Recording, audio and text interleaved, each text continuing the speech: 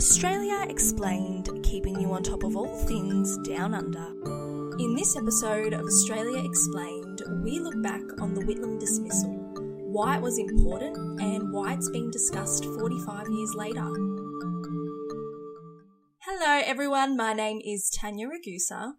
And I'm Vanessa de Grazia. And welcome to yet another episode of Australia Explained. We'd like to start by acknowledging that we're recording this podcast on the lands of the Wurundjeri people and pay our respects to their elders past, present and future. Now, today's episode is very conveniently timed, actually. Convenient. Convenient, not like I planned this 3 months ago.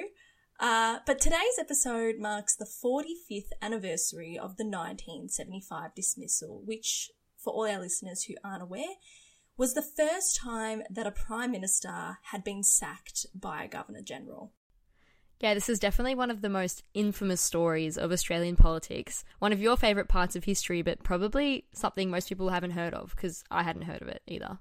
Yeah, I didn't really study it until I came out of high school.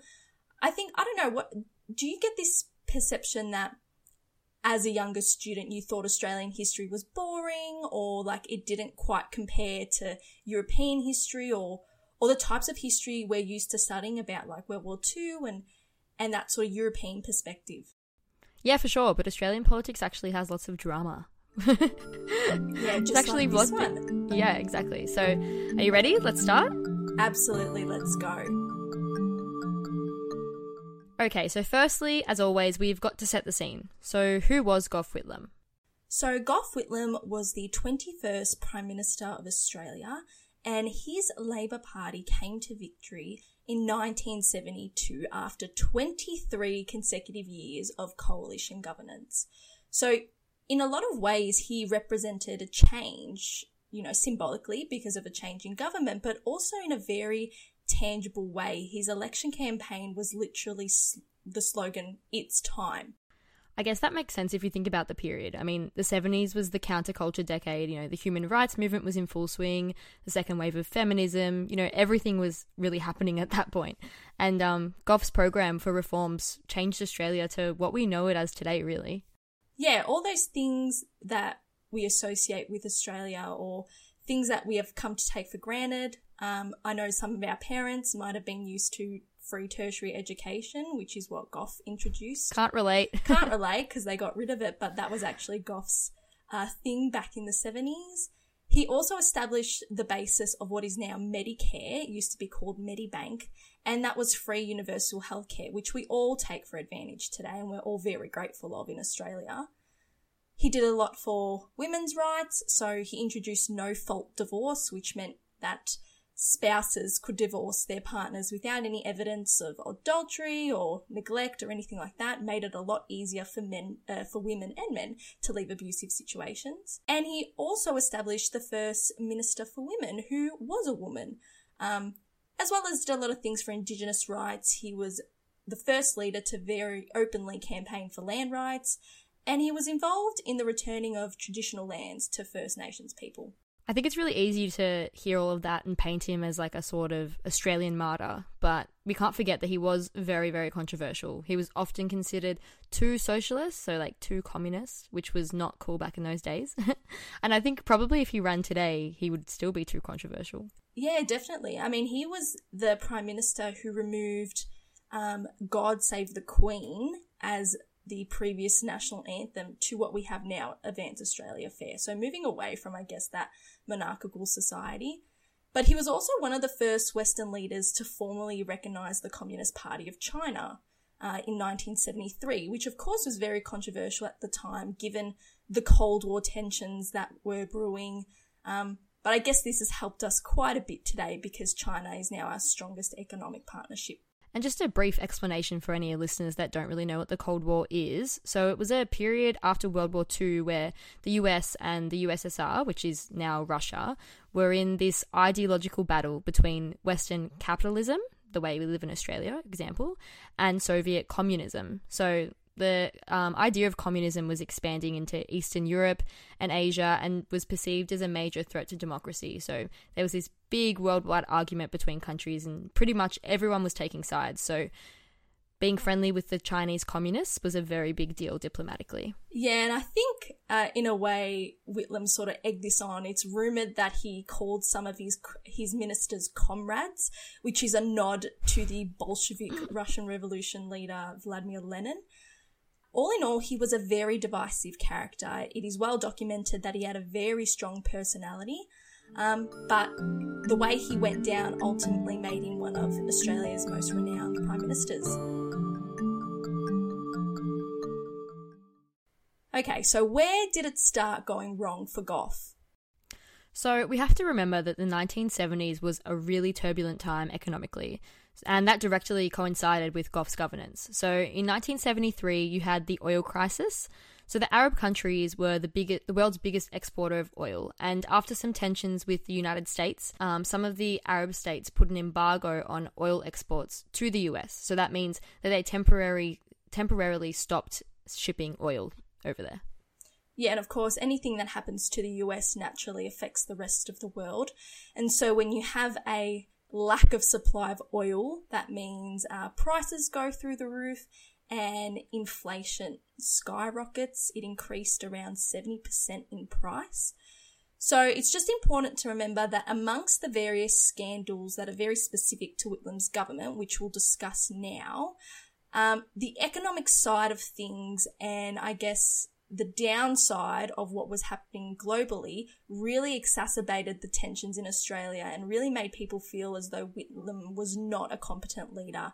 So just a note to remember that things were bubbling up under the surface for a while before Gough was sacked. Okay, so going to the scandals that had a major part to play, firstly, let's talk about the ASIO raids.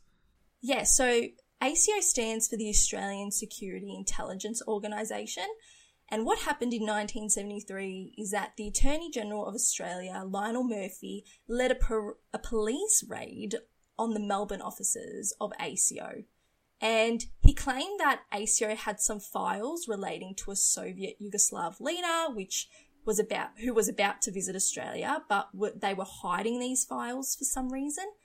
But once again, against the Cold War tensions, we see more fear about communism sparking some debates about the Whitlam government.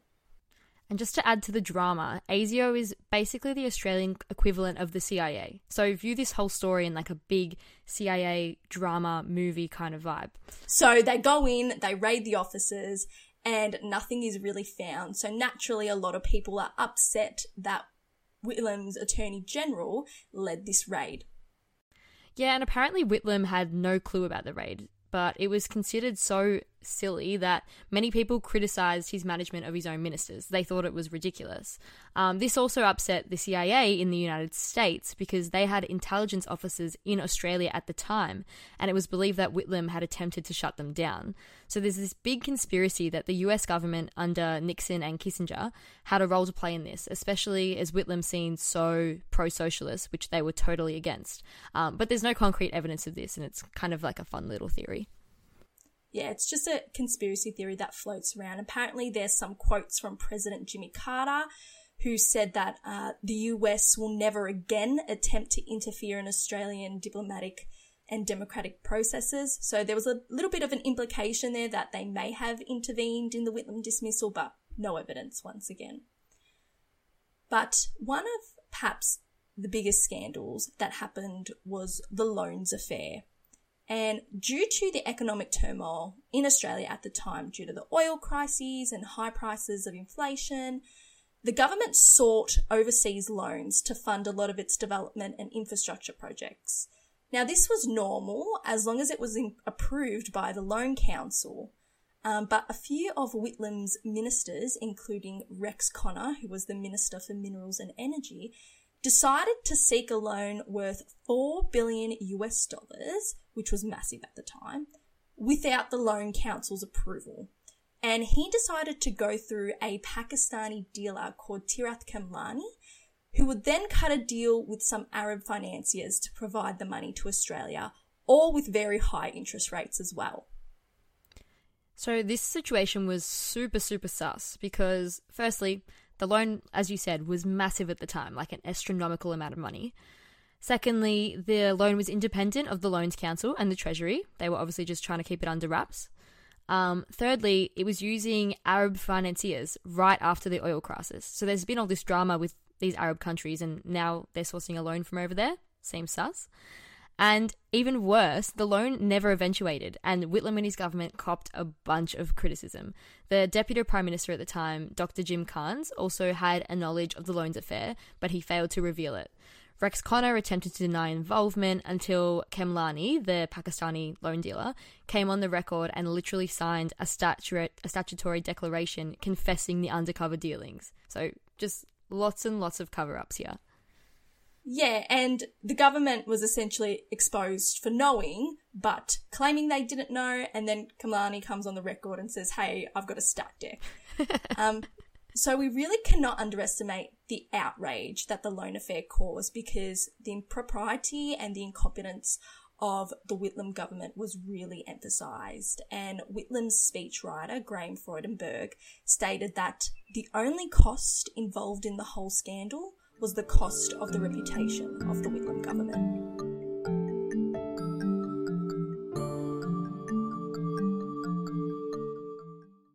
So now we get to 1975, and Malcolm Fraser is elected leader of the opposition. What happens next? So it was actually quite easy for the opposition at this point in time to make really important decisions against the Labor Party, because the Labor Party did not hold a majority of seats in the Senate. So even though they were the governing party of Australia, the Senate votes actually swung towards the coalition. And so this meant that Malcolm Fraser was able to pass a few motions and pass a few bills that would work directly against Whitlam. And so what did he do? He decided to stop the passing of what was called appropriation bills. And these bills are related to the federal budget. So they basically control the money supply in Australia to make sure that we can get money in, we can spend money, and make sure that our transactions keep going. So by stopping these bills, it essentially meant that the money supply in Australia would stop and it would eventually dry up by November 30. So the government was going to run out of money. And Malcolm Fraser did this to put pressure on Whitlam to concede to an early election, because Fraser knew at this point in time, after the economic crises, after all the scandals, Whitlam had such a poor reputation that he would not win a second term as Prime Minister. God, democracy is a sham sometimes. Anyway, this is where the Governor-General, Sir John Kerr, comes in. So he was watching the situation very closely. He was negotiating deals with both Fraser and Whitlam separately, but eventually decided to run with Fraser and move to dismiss Whitlam from office. Now, technically, it was somewhat constitutional to make the PM aware of his potential dismissal, but Kerr was frightened that Whitlam would then turn his back on him and try to get the Governor-General dismissed. So Kerr decided to dismiss the PM without any notice from the Queen, our head of state, under whom Kerr works for and represents. Yeah, and it was so shady how the whole thing went down, because on October 30, Whitlam was having meetings with Sir John Kerr to solve the whole money supply issue and see how they can get the appropriation bills passed. But then on November 11th, he eventually decided to dismiss Whitlam in a very dramatic series of events. So Whitlam was actually unaware that whilst he was in the room at Sir John Kerr's office getting dismissed, Fraser was actually in the room right next door to him, waiting to be made caretaker Prime Minister in a few mere minutes. Movie material. Legit movie material. Movie material. And what Kerr then decided to do was dissolve both houses of Parliament for election, meaning that every single minister and senator and representative in the House had to be re-elected. And this is why we sometimes call the dismissal the double dissolution. So after Whitlam's dismissal, he's on the steps of Old Parliament House, crowded with people and media personalities, and he's standing behind Kerr's press secretary, who is reading out the dismissal notice to the media.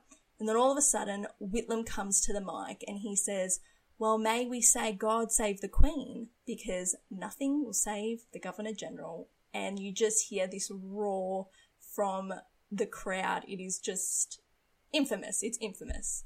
So savage. I love it. But all this happened 45 years ago, and as savage as it is and interesting as it is, why has it made a return in 2020? So it sort of started coming back into the public mind around 3.5 years ago.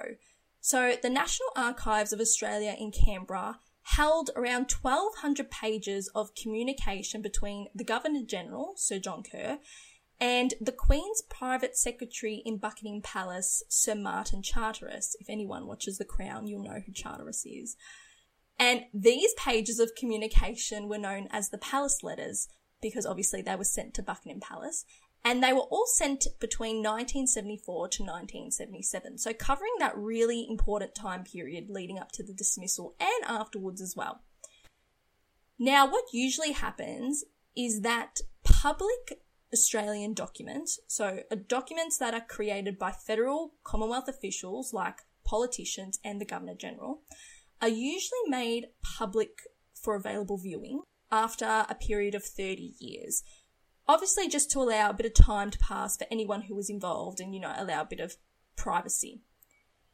However, what happened with the Palace Letters is that they were mislabelled, and I say that in quotation marks, as private personal communications of Sir John Kerr's. And the National Archives were advised to release the letters only after a time period of 50 years and with the Queen's approval. So this meant you had these very important documents that would not have been released until at least 2027, because by the time the National Archives approved all the backlogs of applications that, wanted access to these files, it probably would have been years and years past 2027. So just to clarify, no one confidently knew when exactly these files would be released. Yeah, that's right. And this is where Professor Jenny Hocking comes to play. Jenny is a professor and historian at Monash University, and she's a very extensive biographer of Gough Whitlam. And she started a court battle back in 2016 to have these documents released. And she argued on the basis that these files were actually public Commonwealth records because they were written while Sir John Kerr was in his official role as Governor-General. And there was a bit of back and forth for many years because the National Archives and even ScoMo argued that the records should not be released. But earlier this year, 2020, great timing, the High Court ruled in favour of Professor Hocking and the documents were released in July. I don't think it's possible we ever have an episode without mentioning ScoMo. I think we just like saying his name, honestly, at this point. Well, anything that happens in 2020 is going to naturally... Yeah, very true, very true. Evolve ScoMo. But back to the archives. So naturally, historians have flocked to see them and to see what happened, right? Yeah, every single file is available for public viewing at the National Archives, hard copy. But they're also all available online in PDF format for anyone to check out. So you can just go on the website and view them. And so we should be able to. These are primary documents at their finest. These are the documents that tell us what happened. Okay, now for the twist in the movie. What do the Palace Letters reveal? So 3 sort of important findings. The major one being that the Queen did not know a thing. So instead... God bless her. Oh, God bless. Instead, her personal secretary, who was in communication with Sir John Kerr, Martin Charteris, was the one sending constitutional advice back and forth, and he even capitalised not informing the Queen to sort of save her reputation in a way. 2 was that the palace, and when I say the palace, I mean Sir Martin Charteris, were very, very interested in the option of dismissal. And Martin even noted that although no Governor-General had ever used the constitutional powers to dismiss a Prime Minister, it doesn't mean that it was not an option. So he sort of was encouraging a little bit. But also 3 was that Whitlam made some desperate attempts after he was dismissed to be reinstated. And at one point he called Buckingham Palace at 4 a.m. in the morning and asked to be put back in office. It's like someone that's been dumped, like calling at 4 a.m. like, take me back. Literally. What are people saying about these Palace Letters? Like, why is this all important? Well, we can sort of break down the responses into 3 camps. So on one side, you have the people that maintain that Sir John Kerr was in his constitutional rights. He didn't do anything wrong. On the other side, you have people like Jenny Hocking who say this was extremely unconstitutional and should not have occurred, particularly if Whitlam was never given any sort of warning that his leadership was being questioned. And this was something that was noted to Sir John Kerr during his decision-making process by a High Court judge named Sir Anthony Mason. He advised Kerr that if you are wanting to go through with a dismissal, you should warn Whitlam about it in advance for some sort of fairness and allow him the opportunity to, I guess, redeem himself.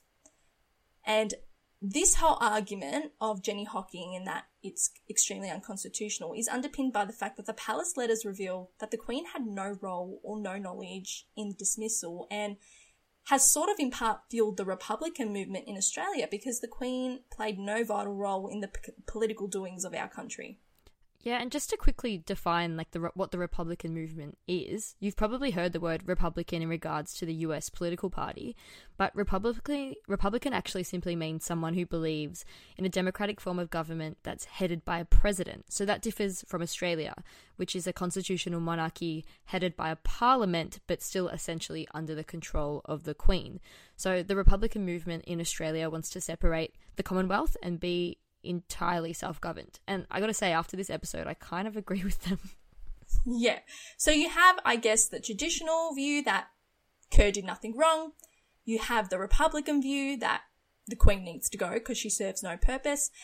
And then you have this sort of camp of people in the middle who say, well, regardless of whether it was right or wrong to dismiss Whitlam, there still remains this sort of grey area in the Constitution that both the Prime Minister and the Governor-General can move to dismiss each other.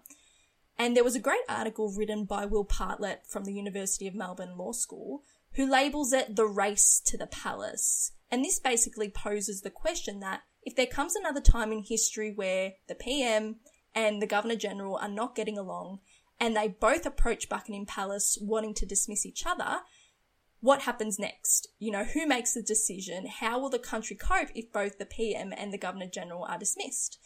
So that's why we call it a constitutional crisis, because it's sort of like this grey area that has never really been resolved.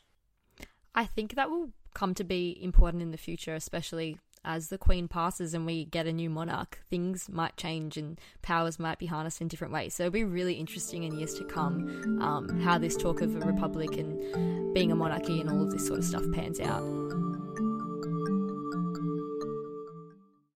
All right, and now it's time for our recommendations. If you're wanting to learn some more, Vanessa, what have you got for me today? In Australia Explained fashion, I'm going to do sweet and simple. Mine is the links to the palace letters, so you can check out all of the history itself and make your own judgments about what went down. Yeah, definitely. I think it's so important that we have access to these documents. My recommendation is by far one of my most favourite podcasts ever. It is so... Apart from this one. It is so incredibly engaging. It is called The 11th by ABC Radio, and it was headed by journalist Alex Mann. And he specifically breaks down the Whitlam dismissal in 7 very intriguing episodes. But he also does it in a quite unconventional way. He interviews people that you wouldn't think played a massive role in it, and they actually did. For example, he interviews Ray Martin, who was a journalist at the time. He interviews Whitlam's First Minister for Women and his right-hand man, all these people who sort of build this story of how the dismissal happened. So definitely check that one out. All right, and that's it from us today. Thank you so much for listening. We hope you enjoyed yet another historical episode. Let us know what you think. We're always interested to hear your thoughts. In the meantime, as always, follow us for more short, sweet and simple Aussie content on Instagram and TikTok at Australia Explained Pod. All the info's in the show notes for you to check out. See you next week. Bye.